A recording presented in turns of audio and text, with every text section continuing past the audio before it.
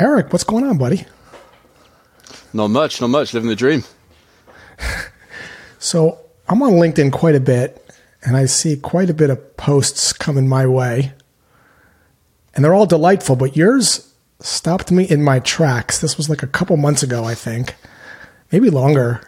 And I think the first sentence was, I booked 43 meetings in 1 month over email, which I thought was interesting. But then it was the next sentence that really caught my attention, which is, and 40% of those actually closed into revenue. So congratulations, man. That's a pretty big accomplishment given how crowded inboxes are. Yeah, no, it was pretty crazy. It happened a little while back, and I didn't want to share too much too early because it was working very well for me. And I know the email outreach game is tough. And so, yeah, after a little while, I thought, you know what, let's share this, see if we can help some people. But yeah, it was cool. It was very cool. Well, we appreciate it. I know the community appreciates it. By way of introduction, tell us a little bit about you, what your role is. Yeah, absolutely. So I am the SDR team lead at Cledara. We are a Series A backed fintech out of London. Well, originally founded in Barcelona, but now we're in London and Denver, Colorado. We basically help companies manage all of their software subscriptions. So we show them all their software in one place. Myself, I used to play football, and that is pretty much all I ever did. However, I should probably clarify for your main audience, it's soccer, not to be confused with American football. So I used to play that out in Florida, where I transitioned from university to pro football. And then once that finished, I decided to get into an SDR role, and I moved to London to do so. Okay. All right. So before we get in too deep into soccer, I mean, who's going to win the World Cup first off? Who are you picking there on that? I mean, it has to be come back to England. I have absolutely zero doubt. Zero doubt. All right. So good. So before we actually get tactical, which we're going to get, I think it really helps if people can understand a little bit more about the prospects that you're reaching out to, and specifically the job they're trying to get done, how they're getting it done before they hire you or before they give you money, and the problem with the current way. So if they were to keep doing it the way they're doing it, what terrible, no good, very bad thing happens? I think it'd be helpful to get some context. So starting from the top, and I know you probably sell to lots of different people, but for the purposes of just wrapping our heads around this a little bit, what's one title that you typically sell to? Typically, I would say CFOs. So any head of finance, really. Okay. And what types of companies do you typically target? So we mainly target fast-growing companies, so companies that have a lot of change within them. That typically tends to fall on venture-backed companies just because they get a lot of funding, they tend to grow very fast. But that also happens with bootstrap companies. So for us, it's really any company that sees quite a big dynamic change. That's kind of as a salesperson, that's my favorite to reach out to. Okay, so these are people maybe that are like in growth mode, they've gotten funding, they're hiring a bunch of salespeople. Yeah, absolutely. Hiring anybody really, because more staff means more software. That's kind of where we jump in to help. Okay. So this is a company that has lots of different pieces of software. They might have HR software. They may have financial software. They may have sales software. They've got software for lots of things. Maybe they're using 7 or 8, 9, 10 different pieces of software. And you mentioned managing the software. Can you tell me a little bit about what you mean by that when you say managing it? What's the job they're trying to get done specifically? Yeah, absolutely. So I don't know about you. If you're anything like me, you've probably signed up to a couple free trials in your time. And then suddenly, 2 weeks later, a month down the line, you forget you've done it and a payment comes out your bank account. Now, on a personal level, that's something we've all experienced. But this actually happens with businesses as well. They sign up to free trials of tools. They may be testing something out, and then suddenly they've been charged. So that's kind of one thing that happens when people grow. On the other hand, when companies start growing fast, it can be very, very easy to lose track of who has access to what software and what tools you actually have. So we see a lot of instances where someone will come into a role and they'll say, hey, do we have this software? I need it to do X, Y, Z. And someone says, no, I don't think so. So they then go and pay for it on their CEO's credit card. And then suddenly 2 months later down the line, they're like, why did you buy that? We already have it. And yeah, that's kind of what we see a lot. So manage it, I think. Oh, sorry, go ahead, Josh. I mean, it's so interesting. I just experienced this not too long ago. I realized that my wife and I both had subscriptions to Hulu, like premium subscriptions. Yeah. We didn't even realize it, and God knows what else. Like, I guess this happens a lot with, I know personally, but in business, it's interesting. So this happened to me as well in business. So I had signed up for Zoom webinar. I don't even remember signing up for it, honestly. Maybe it was on some promotion. I was going to do a webinar. I kind of completely forgotten about it. And then it went to renew, and I was like, whoa, I don't even use this thing anymore. And it was very difficult to unravel that, even though I had contacted the company literally the day it renewed. They're like, hey, that's not how we roll. And eventually I was able to get a refund, but it was a problem. So you're able to proactively monitor when subscriptions are coming up to notify people before they get dinged again? Exactly. Yeah. So we can notify you exactly when the payment's due, or when your free trial ends. And then also when usually people pay on a monthly subscription, but we can also show you any quarterly, annual, whatever payment period it is. And how are people managing this today? Is it mostly like in spreadsheets? Are they, or maybe not even doing it at all? Or yeah, it kind of varies. Some companies do it just through their accounting software. So at the end of the month, they might just run a report and then see what subscriptions they're paying for.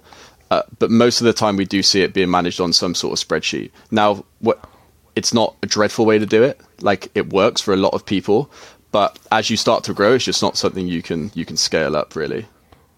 I understand. What's the tipping point there? Because you make a good point. You know, the problem's not really big and intense if I have like 4 pieces of software. But if I have like 15 or 20 and I got a lot of people, like, is there sort of a tipping point where all of a sudden it becomes a bigger problem?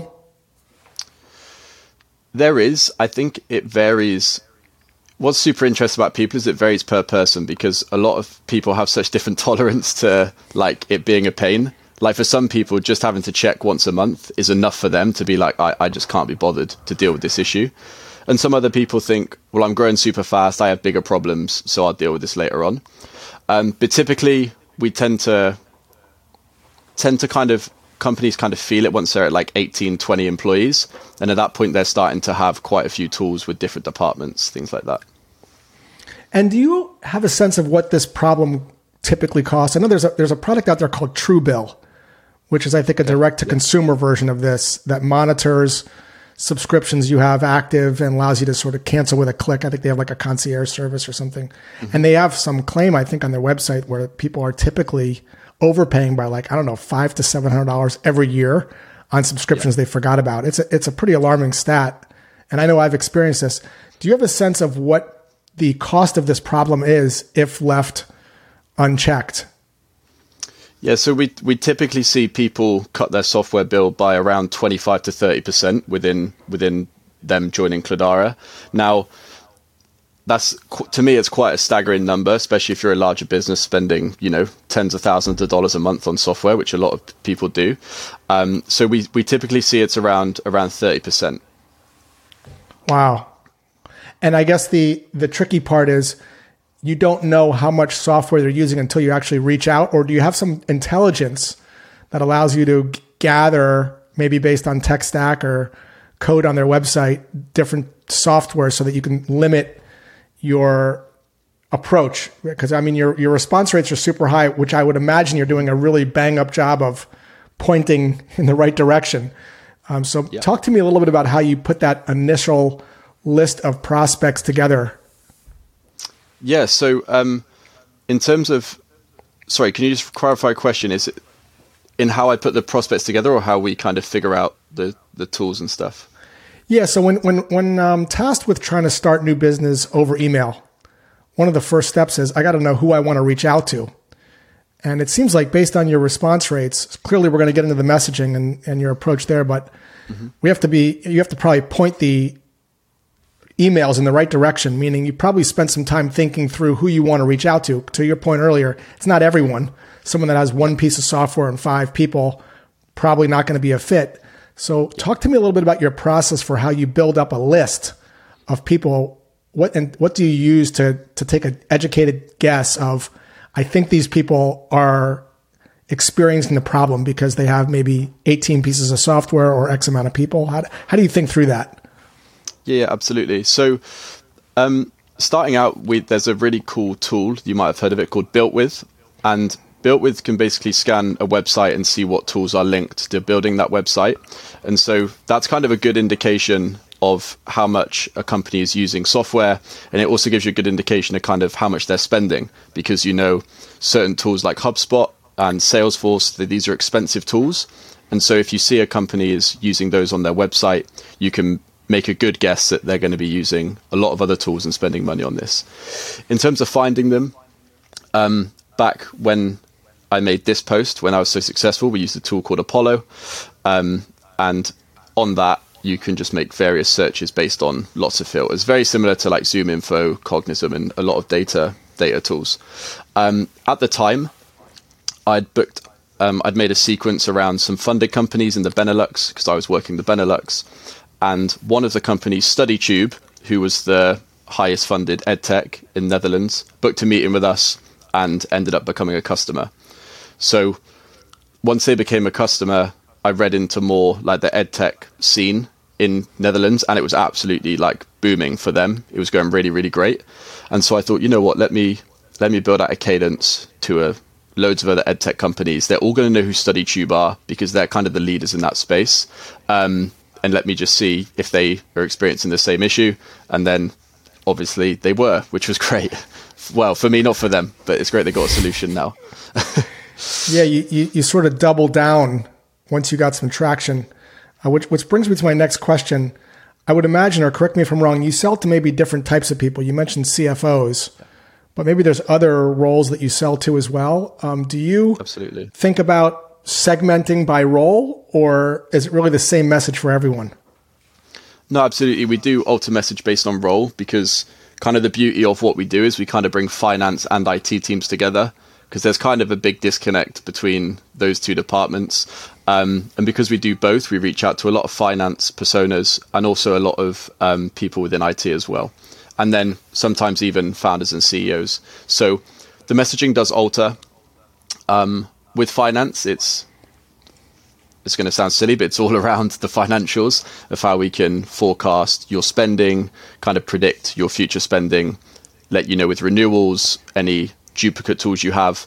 And then with IT, it's kind of a more security and usage-led approach. So we can show you how much each tool is actually being used. So you can see, okay, we have this tool and this person really shouldn't have access to that, and we didn't know they had access to that.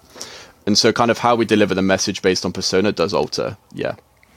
Okay. All right. So let's get into that. So we'll talk about finance. So CFOs you mentioned, and I know I used to sell to CFOs, and I know one thing they hate more than anything is overpaying for stuff that they didn't know they had. So I love the messaging here. So let's talk a little bit about CFOs. We now know the types of companies. We now know the roles. We have a sense of the hypothesis in terms of the problem. Talk to me about what's next. You sit down in front of a email sequencing tool, maybe like an Outreach or a Salesloft, or let's just say a Google Doc for now. And we're going to write like email number 1. Walk me through your thought process of how you start thinking about writing this series of messages. Like, what's the first thing you do? Yeah, it's a great question. I suppose when I'm thinking about writing an email, from what I've learned, and I still have a million things to learn about, like being an SDR and sales outreach, which is why I love it so much. But I typically tend to go with leading with a problem that I've noticed, or something I've noticed that could lead to a problem.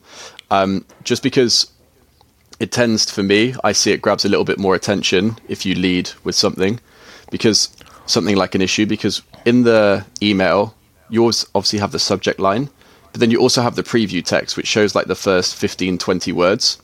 And so for me, that kind of first sentence is key to get that email opened and to continue the content. So the first thing I'm thinking about is, okay, what have I noticed or what have I found about this company that's made me reach out? And that's kind of how I lead it out initially. Okay, great point. So subject line, you control it. First 20 or 30 words, you control it. You don't control who it's being sent from. Obviously, you're going to be a stranger, so there's nothing you could do about that. But give me an example of, like, let's start with the subject line. Yeah. Reaching out to CFOs in companies that are growing. We've done some research on Built With. Looks like they're using some different types of technology. What do you put in the subject line specifically that you notice has been working for you? Because again, if you're just fast forwarding here, Eric's able to get a 44% response rate on his cold emails. Booking about 40 emails a month through email, and also closing about 40% of those deals. So not just booking meetings, but closing them. And we can't get to any of that unless someone's actually opening the email. So anything that you've learned with regards to subject lines, maybe some examples you can share. Yeah, absolutely. From my experience, bar one subject line we use, the shorter, the better, I find. And no punctuation. I'd never really include punctuation. So my favorite, since I've been an SDR for Cloudara, is just the word growth in lowercase, like all in lowercase. To me, it's always something that whoever you're emailing is going to be interested in some way. To me, it looks very inconspicuous. The word growth in lowercase does not look like a sales or marketing email at all. And so for me, it kind of that's always performed relatively well. Now listen, if your solution has nothing to do with growth, don't just be pasting in growth in your subject lines, people. Just context matters. Okay. So now we get to the first sentence. And you had mentioned that you're looking at something about the company. Are you referencing their tech stack? Are you saying, hey, noticed that you're using X, Y, and Z? Or talk to me about that first sentence. Maybe give me an example. Yeah, absolutely. So because of our product, companies purchase their software through Cloudara, and we collate a lot of data on how much people spend on their software and how many tools they have. So the real benefit to being an SDR at Cloudara is you can make a really good assumption on how much they're spending and how many tools they have based on size, industry, etc. And so along with the info you can get from Built With on certain tools, you're able to build quite a nice first line out. So you may say something like, hey Josh, noticed on builtwith.com that Inside Selling now has 23 subscriptions, including X and Y. And that's kind of how we lead out. Yeah, that's going to really get attention. And the reason I like that too, Chris Voss talks about this. I just spent a couple of days with him in Nashville. For those that are not familiar, he's the author of Never Split the Difference, former FBI negotiator, great book. And he talks about labeling. So, it looks like you're using these tools and you have these software subscriptions. The interesting thing about labeling or pointing that out is that if you're wrong, people love correcting. So they'll say, well, we're not using Outreach, we're using SalesLoft. And now we're in a conversation. So even if you mislabel a little bit, it's a very powerful technique to take a shot in the dark. It's not really the dark. You have some intelligence tools. But the fact that you're actually naming tools specifically and specific software, rather than saying, notice you're using some tools. No, notice you're using SalesLoft, you're using Outreach. Hey, did you guys know you're using both? So, being very specific there, I could see where that's going to do its job. And the job of the first sentence is to get someone to read the second sentence. Joe Sugarman, famous copywriter, came up with that idea, which is a great way to think about it. It's like the job of each sentence is to get someone to read the next sentence. So we have this subject line growth, piques curiosity. I open it up, and now you're talking about my tech stack. And I'm like, why is this is very relevant? So now we go into sentence 2, and I would imagine you're going to now paint a picture of the problem in some way. Yeah. So let's talk about sentence 2. Yeah, absolutely. So just quickly on what you said as well, I think the reason that first line also leads on so well is because, like you say, with the tools, people like to correct. It's also the same with the number, because if you overestimate, they're going to tell you, well, I don't have that many, so it's not a problem. And then equally, they also might be sat there thinking, well, I thought I only had 15. Do I really have 23? And so it piques that curiosity to then continue reading. So with the number and the tool, and I think that's why it works quite well. And what's also great about this, and Will Atkin over talks about this as well, and I think Lavender's got some data on this, is that looks really good on a mobile phone. Like you see that on, you have 23 licenses of sales left. You're like, holy shit, do I only have like 10 people? What are we doing here? Right. Like that. And again, the desire to correct is going to kick in. Also, what you said is also really true. It's almost like planting a seed of potential doubt in my head where I have to think, you're sort of making the prospect think. I love that. All right. So second sentence. Yeah. So I've said that first sentence, and I usually end it with, and this is, because if they're growing, I usually say, and this is probably growing all the time. So you have these number, include an XYZ, and this is probably growing all the time. And then Can we stop there for a second? Something I love about that, and it's very subtle, but I think it's an important call out. And it's growing all the time. What that doesn't sound like is then we streamline and optimize your solution, right? It's very casual language. It's almost very like chill.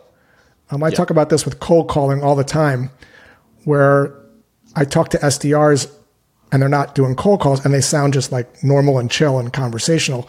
And then we get this sales voice that kicks in when we get on a call where we sound so serious. And so most of the work that I do with teams is just getting people to be more conversational. So on a cold call, hey, John, I have no idea what your process is. Was talking to a couple Annas last week, and we saw that they're doing X, Y, and Z, and was wondering, like, how are you guys doing that? Like, how are you guys doing it? Was talking to a few, and it's the same thing with that line that you just said, and it's growing all the time.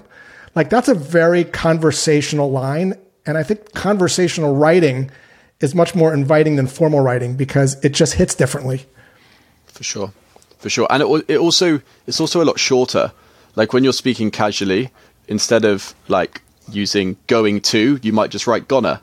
And the whole tone of the email shifts and it shortens. And I think that's only a good thing for cold emails. I love that. Okay. And the other thing that line does too is it also makes the problem bigger, right? Because it's like, it probably is getting more expensive every month. Yeah. What's next? Like it's almost like the brain doesn't have a choice but to read the next sentence there. The curiosity is just so peaked up. Okay, let's keep going. Yeah.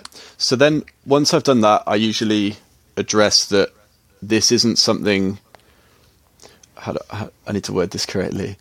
So what I say is like I understand that having control over these can be really difficult as you scale, or I've spoken to so-and-so who's had this challenge as they've scaled. I've kind of played with the two lines, and weirdly, I don't see much difference.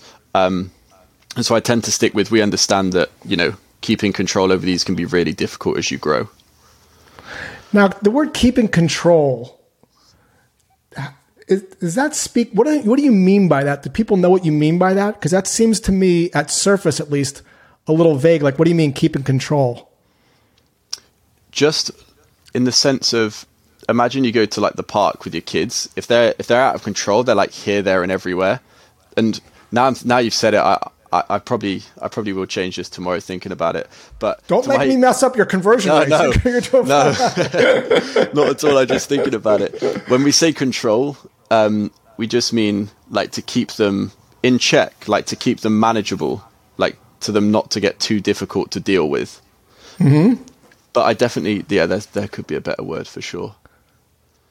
Yeah, I mean, one of the things that again, I don't want to mess with your success here, but you might want to say something to the effect of what that problem ends up costing.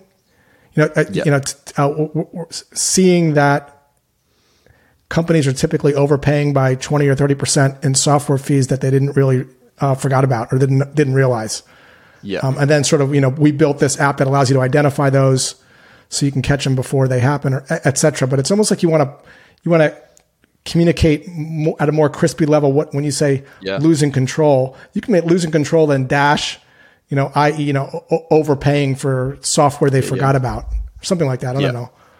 Yeah. All right. So let's go from the beginning. Let's read let's just go through sentence 1 and 2 together, just so you can see how this stitches together.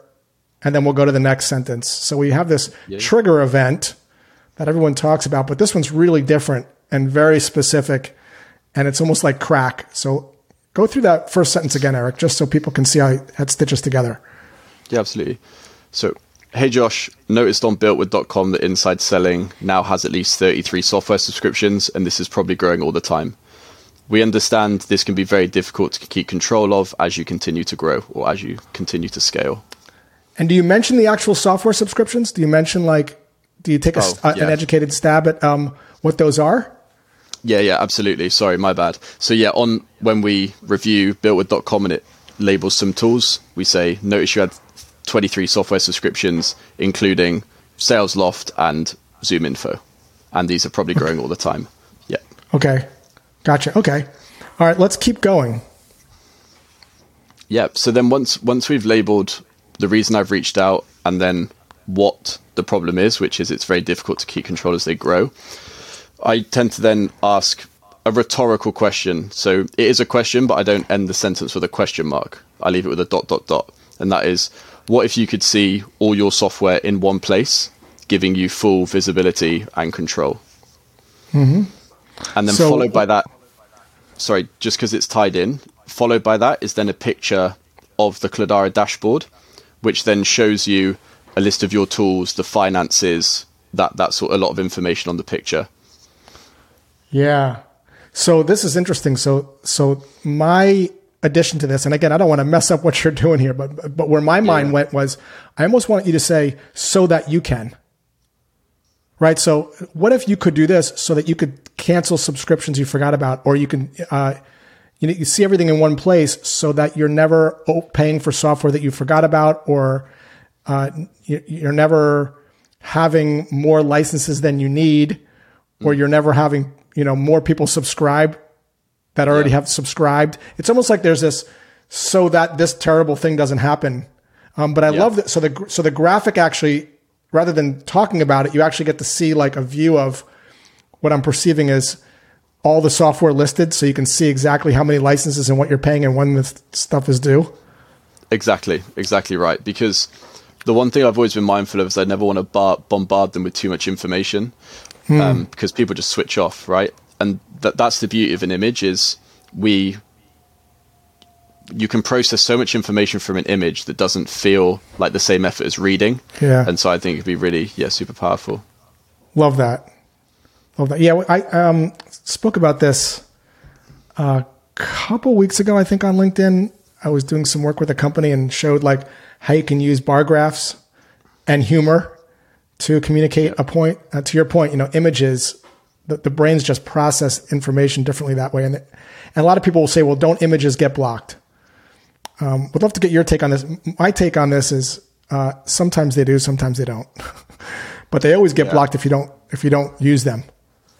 Yeah, I don't see, since I've been an SDR, so in the 18 months we've been doing it at Cloudara, we don't see a difference in open rates and deliverability with emails that have an image versus emails that don't. Now, it might be different predominantly in the US because a lot of the outreach at that time was in Europe, but we don't particularly see a difference at all. Yeah. Okay. Good. That's good to hear. Okay. So what comes after that? Do you have some kind of call to action after that, or? Yeah. So it's with this particular sequence, it was simply just open to a quick chat ? Open to a quick chat. Okay. Yeah, but recently that's I've shifted that a little bit. So what did you shift it to? Similar to what you said earlier about explaining kind of the result. So it's like we go through all of that and then it's like, we helped James at X company save this. Are you open to seeing if we can do the same for you? So rather than asking for a call, it's like, do you want to find out if you could get the same thing? So showing like a little social proof there.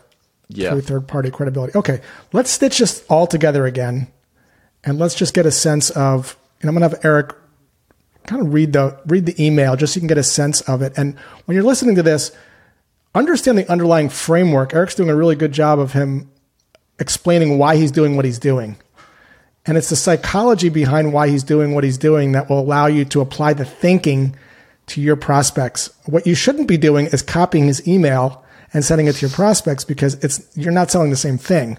But what you can do is understand his thinking, his thought process, and then apply it to your audience. That's the key thing here. So as we're going through this, think about the underlying psychology behind the template, so to speak, not just ripping off his words.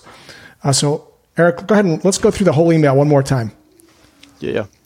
So, hey Josh, noticed on builtwith.com that Inside Selling now has at least 33 software subscriptions, including SalesLoft and ZoomInfo, and this is probably growing all the time. We understand managing these subscriptions as they grow can be really challenging. What if you could see all your software subscriptions in one place, giving you full visibility and control? Here's how that might look with Cloudara, and then we display the dashboard. Open to a quick chat to see how we might help.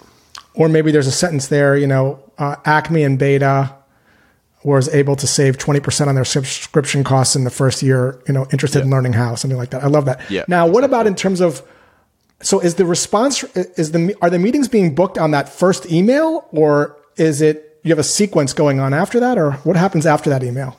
Yeah, so I do have a sequence. For the post specifically on LinkedIn, 30 of them booked off the first step.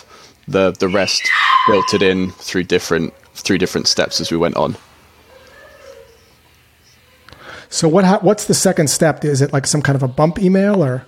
Yeah, exactly. It's pretty much a GIF of me sliding through the office on my chair with the Cloudara logo in the background with a board on that says any thoughts.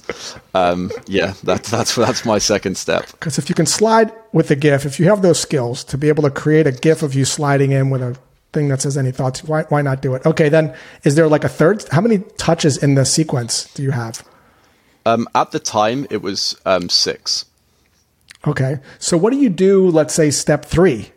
So you've done this initial email, you've done like an animated GIF, any thoughts thing, and now you have step 3. What else are you saying?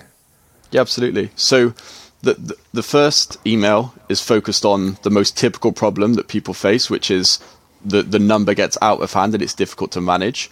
So then as we go through this sequence, I'll focus on like different value propositions. So the first one was, okay, can you see all your software in one place? And then the third one will be based around wasted spend. So highlighting duplicate tools, unused tools, focusing on a different problem. So I love this. This to me is, again, a huge mistake I see people make all the time, which is I call it, they make all their chess moves in one email. Yeah. So they have these, 3-4 ways in which they could potentially help people, and they outline it all in this meeting, and then they have nothing to say. So I love what you're saying here, which is make one chess move per email. Yeah. One problem per email, because brains really can't zero in on more than one thought or idea, and you have multiple touches in your toolkit, so you may as well drip them out slowly. So I really love what you said there. What did this experience? Do you mix in any cold calls, or is this just all email? This 40 meetings that you're booking. 40 something meetings that you're booking, and the 40% conversion rate. Is this all through email, as your post suggested, or are you also mixing in calls? No, at the time it was purely email. Wow. Yeah. Are you mixing in calls now at all, or are you sticking with email? At the moment, as a team, we're predominantly email, LinkedIn. We are testing cold calling in our US, account executives are kind of piloting that. But when we started out, we were just like email outreach, and we didn't slow down. And so as the team kind of grew, we didn't really implement it. And so we kind of just stuck with it. But it's something now that it's something we have to do, and we're excited to do. Yeah. Yeah. I mean, the cold call is actually writing itself, right? I mean, yeah. You could almost envision, and this is just a best shot at goal right now. You can almost envision saying something like this to a CFO who, again, they hate overpaying for stuff. Yeah. You can almost say, hey, Mr. and Mrs. CFO, we're seeing that companies that are using over 15 pieces of software are typically overpaying by 20 or 30% for software they forgot about. If you don't mind me asking, how are you monitoring the software that you have today? Yeah. Right. Like you can almost see it writing itself, there just based on your copy. You had also mentioned LinkedIn. Is your LinkedIn strategy different?